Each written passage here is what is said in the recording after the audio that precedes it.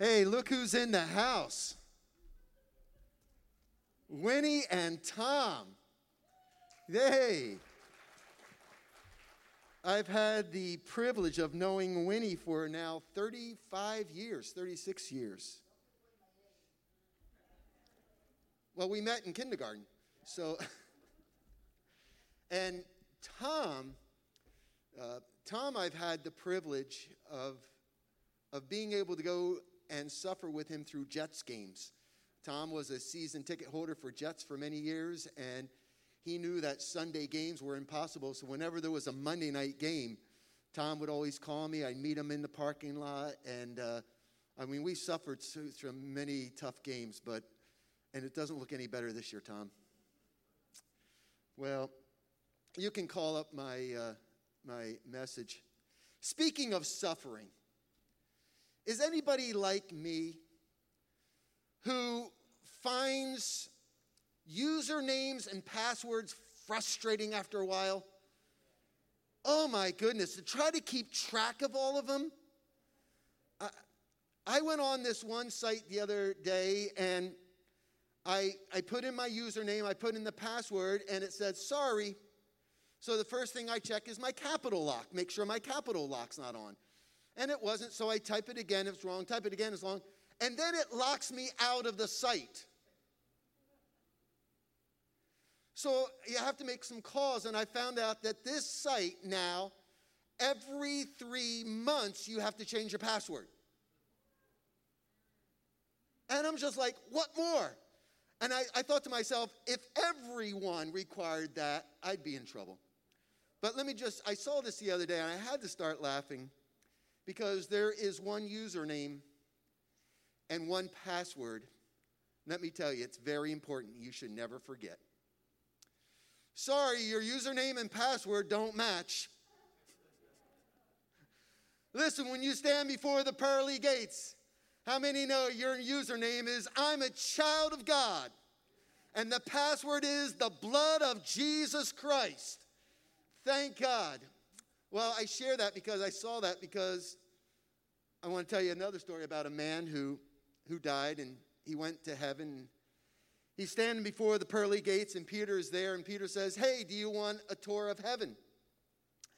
And this man says, yeah, sure. So Peter leads him down this big, long hallway with doors on each side. He gets to the first door. Peter opens it up slowly. The man looks in, and Peter says, these are the Presbyterians, as he whispers. And he closes the door. He goes to the next door. He opens it, and the guy looks in, and Peter whispers, these are the Methodists. And then he closes the door. He gets to another door, and the man hears some splashing. He was like, what's going on? And Peter opens the door, and he goes, these are the Baptists. He gets to the next door. Now, this next door, the guy actually hears noise coming from the room. Peter opens the door, and he goes, these are the Pentecostals. Closes the door, and he goes down through the rest of the hallway, opening doors and whispering. And when they get to the last door, Peter closes it. They come back to the pearly gates, and this man says to Peter, why do you whisper? And Peter says, because each group thinks they're the only ones here. We laugh. But how true sometimes in our minds that the only ones in heaven are going to be the Pentecostals. Well, I want to share as we finish up this series on Better Together, which I have really enjoyed, because truly we are better together. And I so enjoy our parking lot services, especially for the second service. For the first service, you all enjoy being together, but for the second service, we still put some people in this building, some people in Building B, and a big shout out to all the Building B people and to the teams over there helping out and leading, and to Pastor Jamal and all those out in Building B. We love you guys. We just know there's coming a day when we're going to be together like we were in the parking lot, but just keep praying. And I want to speak on this subject, belonging. When I think of the word belonging, It's a very simple word. Belonging is a very simple word. But it has a huge context, a huge concept. Belonging literally means acceptance. Now, I have to be honest, with everything that's going on today in this world, you don't know what to believe, what not to believe, what's fake news, what's not fake news. But I read with Ruth Ginsburg passing away, there was this great article about her relationship with Anthony Scalia. And when you think of two people that are polar opposites, but yet you read this article about the friendship and the bond that they had, I think to myself, boy, that puts us to shame, because how much greater should we, who have the common bond of Jesus Christ, have a bond with one another? Well, when Jesus started his earthly ministry, how many know that threw the religious order into complete chaos? It disrupted their system. It disrupted the way they did things, the way they thought. Jesus literally challenged the way they thought. Because when Jesus came on the scene, his public ministry was basically this: I'm about everybody. I'm for everybody.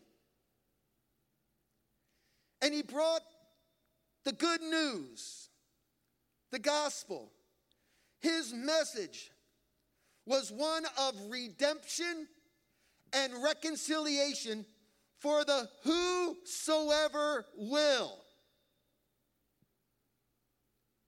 Now, to the Jews, God's chosen, this brought some conflict. But Jesus says it's not only about the Jewish nation, but what was the promise of Abraham? That all nations would be blessed. It's also about the Gentiles. And how many know it's about the Asians and the Africans and the Americans and the Republicans and the Democrats and the Tea Party? Is there a Tea Party anymore? I don't know. And it threw the religious order of that day into complete chaos. It brought about a problem, because the early church was basically made up of Jewish believers. So even after his death, his burial, and his resurrection, even in the early church, it created a problem. It created a tension. It created a hatred. It created a division. It created a discord. You know what? There's nothing new under the sun, is there? Because we still suffer with this today. So I want you to meet me at the book of Acts, Acts chapter 15. If you have your Bibles, turn to Acts chapter 15.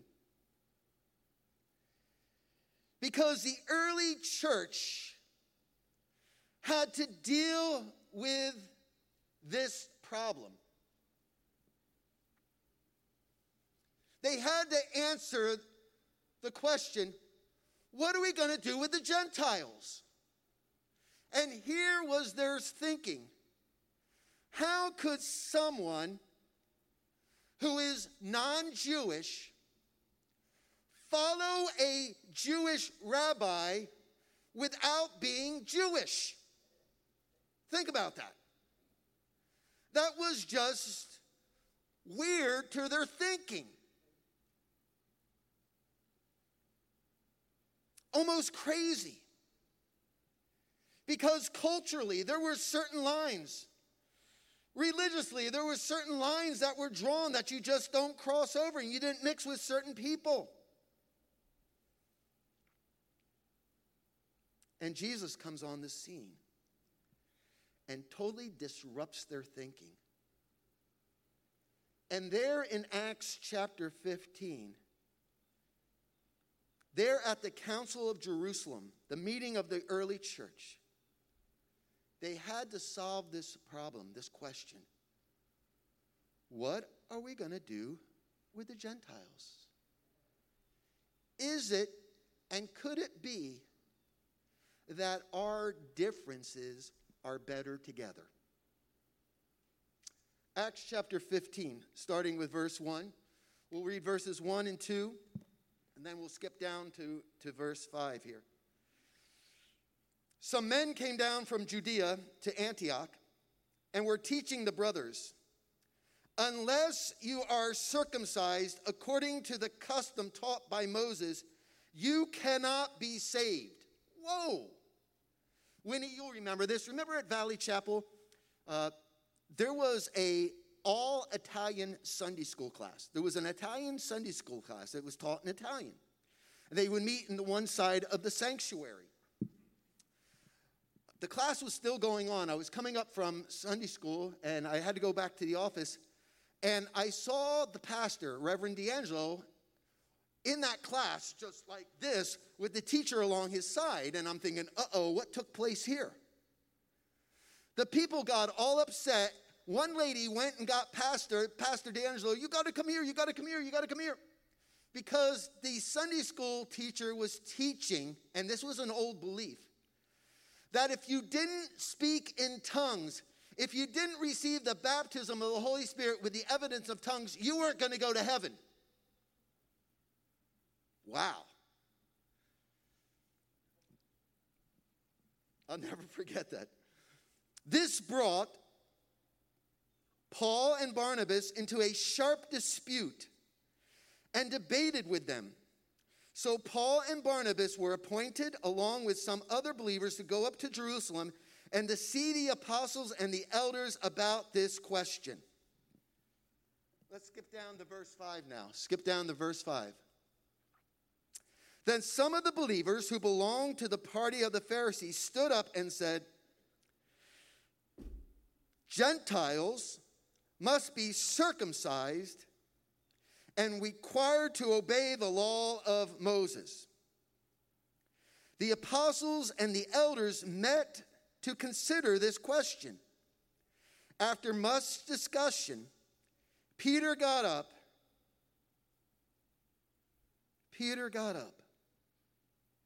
and addressed them. Brothers, you know that some time ago God made a choice among you that the Gentiles might hear from my lips the message of the gospel and believe.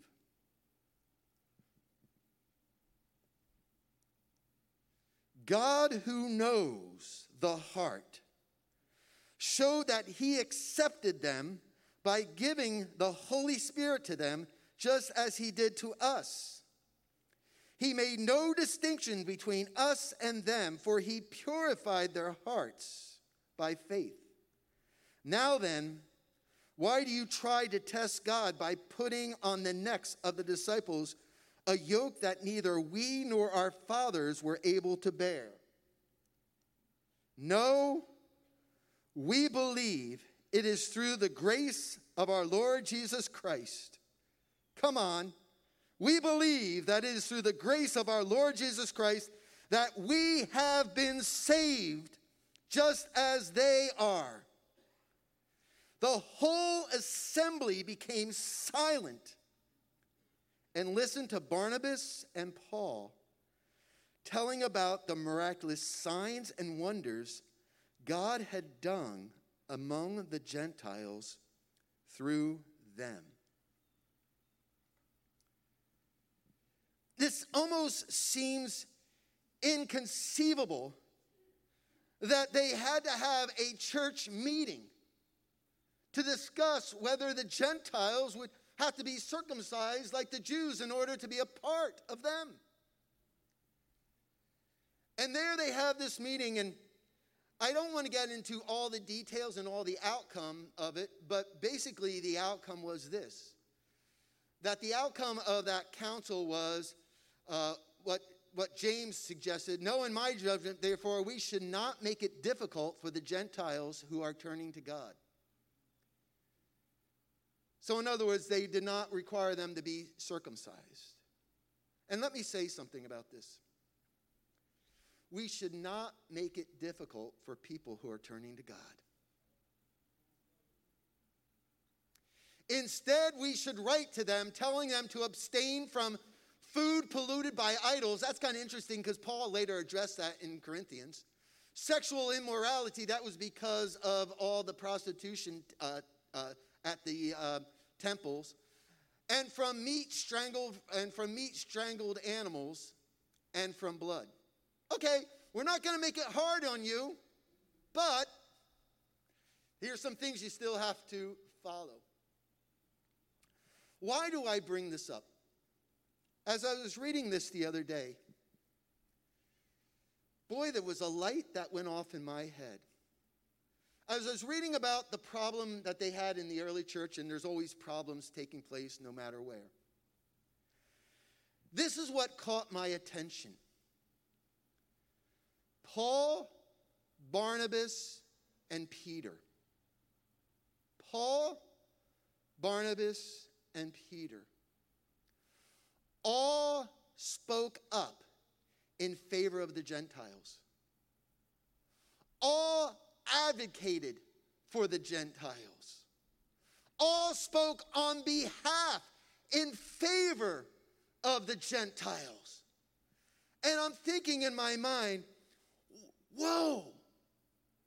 But then you have to realize context is everything. How many know context is everything? And the reason they spoke on their behalf is we have to have knowledge of the context of what took place before the Council of Jerusalem in Acts chapter 15. What was it that enabled Paul and Barnabas and Peter to speak on behalf of the Gentiles? What do we get from the context? Well, let's go back a little. Let me remind you of some things. Remember Paul? His name was Saul. And before his radical conversion, what was Saul doing? He was persecuting the church. He was persecuting the Christians who were followers of the way. If you were a follower of Jesus back then, you were called part of the way. And then we have his radical conversion there on the Damascus Road. There we find later in Acts chapter 13, Paul is at a church in Antioch. They're worshiping the Lord. And while that church in Antioch is worshiping the Lord and fasting, the Holy Spirit said, "Set apart for me Barnabas and Saul for the work which I have called them to do." And we know that Acts chapter 13 and Acts chapter 14 is the recording of the very first missionary journey that Paul and Barnabas go on. Now, as you read chapter 13 and 14 about that missionary journey, that they go to Cyprus, and then they go up to Asia Minor, which is modern-day Turkey, Iconium, Lystra, and Derbe. As you read about the ministry in those places, usually what they're doing is they go into the synagogues first, but after a short time, what happens? They get kicked out of the synagogue. Now, they just don't hop on the plane and go to the next city.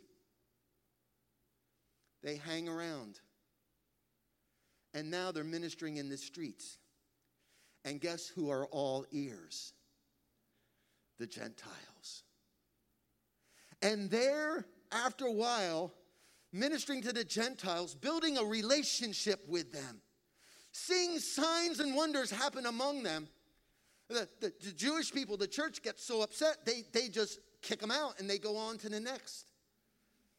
But as you read about that first missionary journey, you'll see that there was a great bond that established with Barnabas and Saul and the Gentiles in Asia Minor.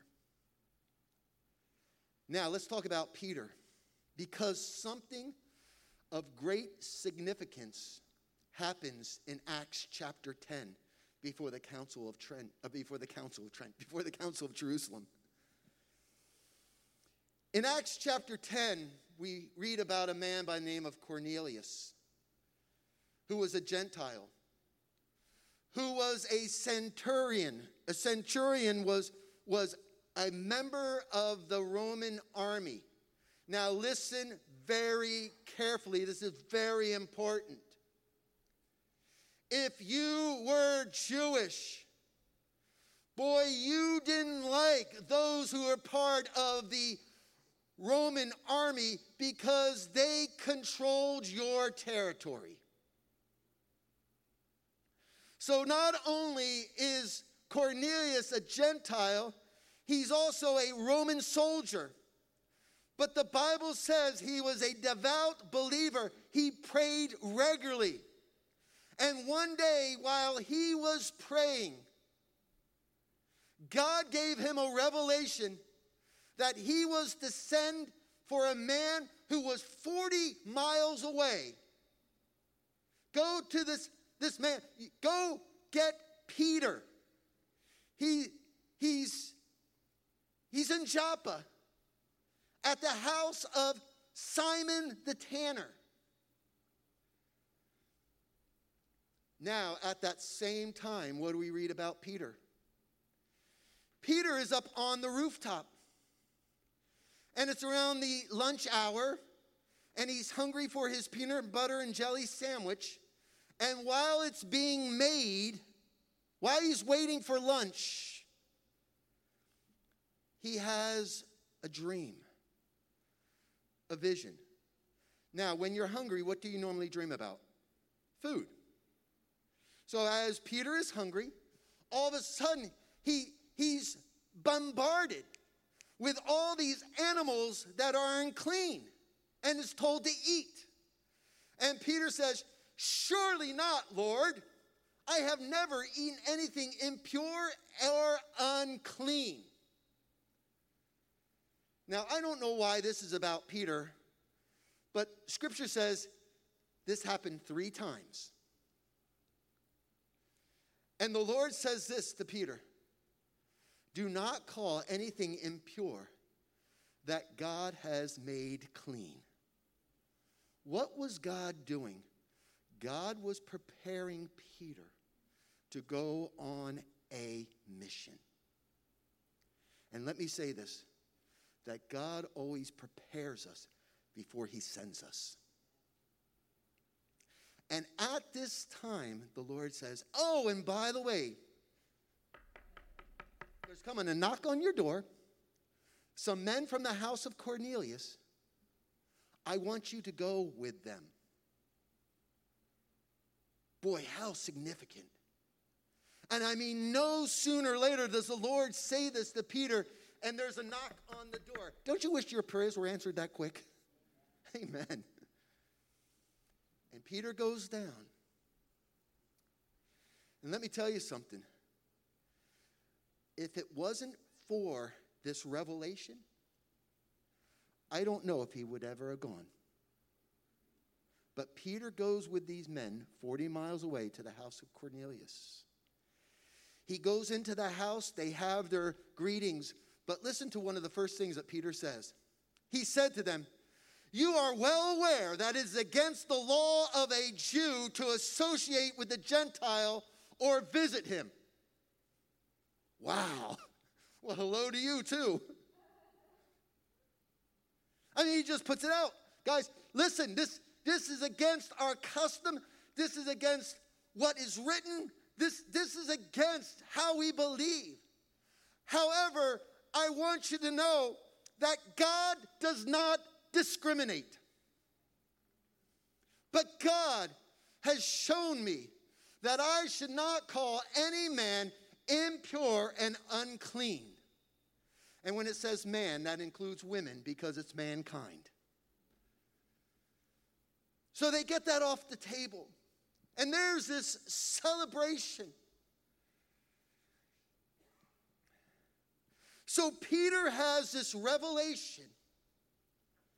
But now with this revelation, there comes an experience. Because as they are talking, there's a Holy Ghost moment. There's a move of the Holy Spirit. And as they're talking, it says that the circumcised believers who were with Peter came to Peter and said, hey, these Gentiles, they've received the Holy Spirit. How do we know that? Because we hear them speaking in tongues. That the same Spirit we have received, they have received. And Peter says this. Then Peter began to speak. Now I realize how true it is that God does not show favoritism, but accepts men from every nation who fear him and do what's right. Wow. Along with the revelation, there came an experience. And I'll tell you what, I'm so glad for the revelation that God gave to me, that he loves me. But I'm also thankful for the experience that he gives me, that I can enjoy that. Now, this is huge consequence. Do you know what this means for Peter? This was a complete game changer. Being an advocate, aligning yourself with the Gentiles, this had serious implications. Serious implications for his reputation, serious implications for his life, serious implications for his safety. Because just 2 chapters later, where do we find Peter? In prison. Herod had him arrested because it says in scriptures, he saw that it what? Pleased the Jews. Why did it please the Jews to have Peter arrested? Because Peter had stepped over that cultural line.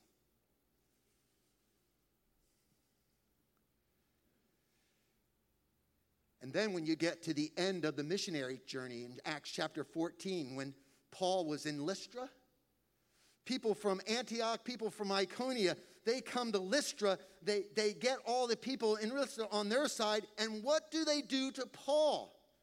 The Jews are so upset, they stone Paul outside the city and leave him as dead. Why? Because he had crossed over that line.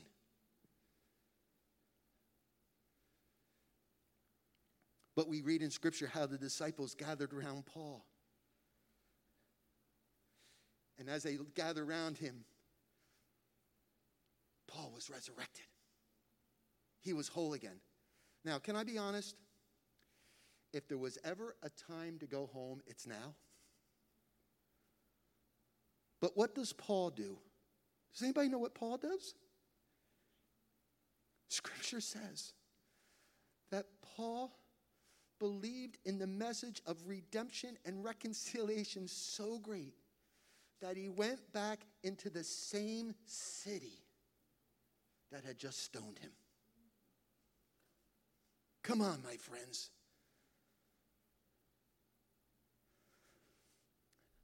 I say all of that because here is the crux. Here's the bottom line. Here's the nitty-gritty. Here's what this message that God has laid on my heart when we talk about being better together. This is what it's all about.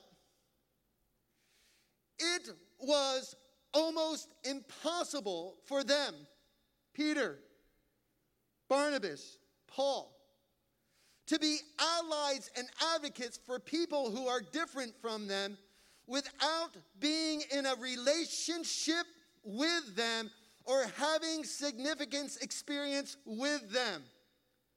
The reason that Peter, Paul, and Barnabas were able to speak on behalf of the Gentiles is because they had a relationship and they experienced them.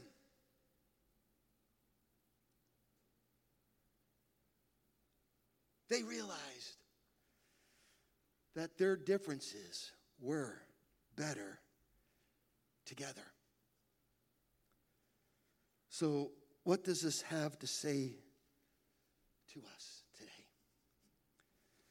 First and foremost, I think all of you know this, but first and foremost, when we see people who are different, who act different, who maybe are not even of the same political party, remember, we were all created in the image of God. We were all created. And I believe that's what Paul, Barnabas, and Saul saw Gentiles created in the image of God. Now, I have often thought about what was it that allowed Peter to cross over the threshold into Cornelius' house. It was the revelation that he had. What was it that enabled Paul and Barnabas to associate with the Gentiles?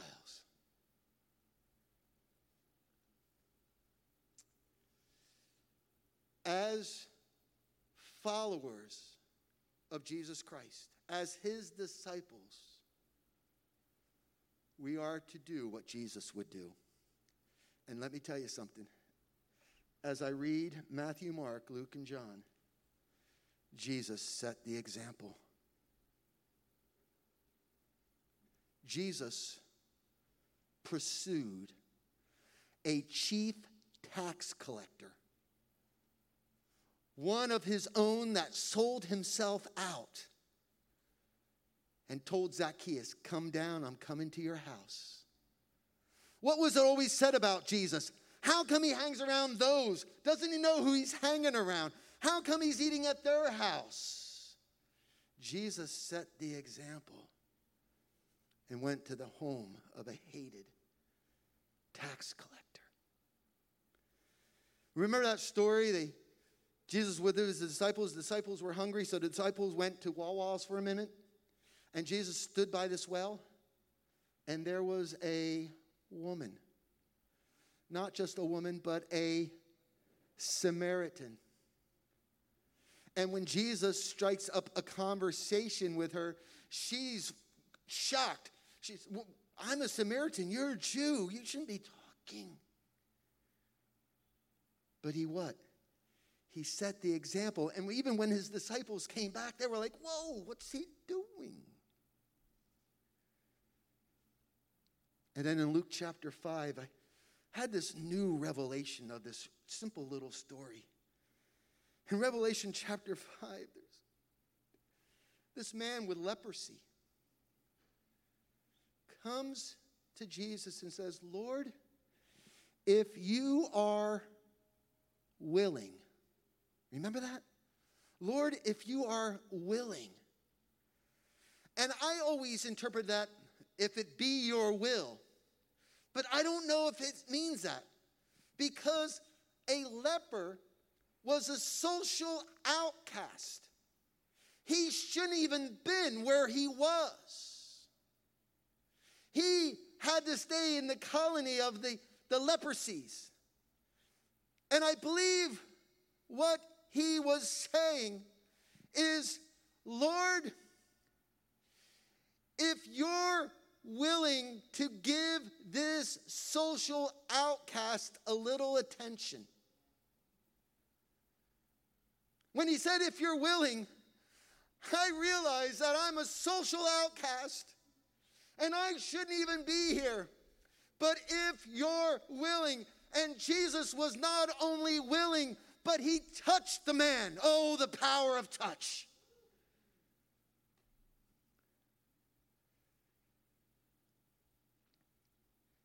Yes, through revelation, Peter went, but it was also because of an example that was set by Jesus. And then later in the book of Corinthians, Paul writes to the church at Corinth. And man, that church at Corinth, they had some problems. They had a lot of problems. And to the church at Corinth that was experiencing all these problems, in his second letter, it could have been his fourth letter. We believe it might have been there were 4 letters sent to the church at Corinth. We only have 2. But in 2 Corinthians, Paul writes, all this is from God, who reconciled us to himself through Jesus Christ and gave us the ministry. Boy, I don't know if there's a more beautiful word in the human language than the word reconciliation. I don't know if there's anything more beautiful than the word reconciliation. He has given us the ministry of reconciliation. Man, maybe you don't agree with someone. Maybe someone doesn't agree with you. But all I do know is all of our differences are better together. And that's what I got as I read Acts chapter 15. All because of not the outcome, but why was it that Peter, Paul, and Barnabas defended the Gentiles?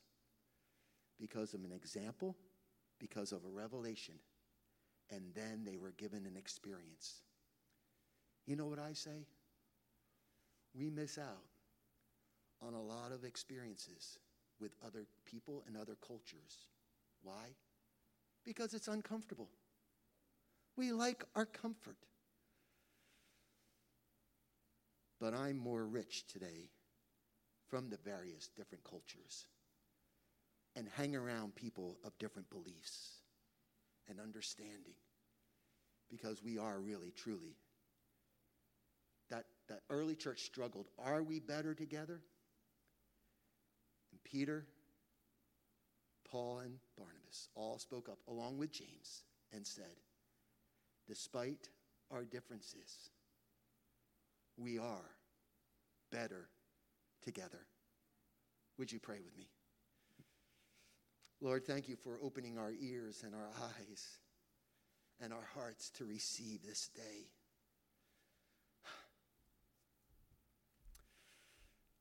Lord, I know that we get so comfortable within our own little group, our own little community of people.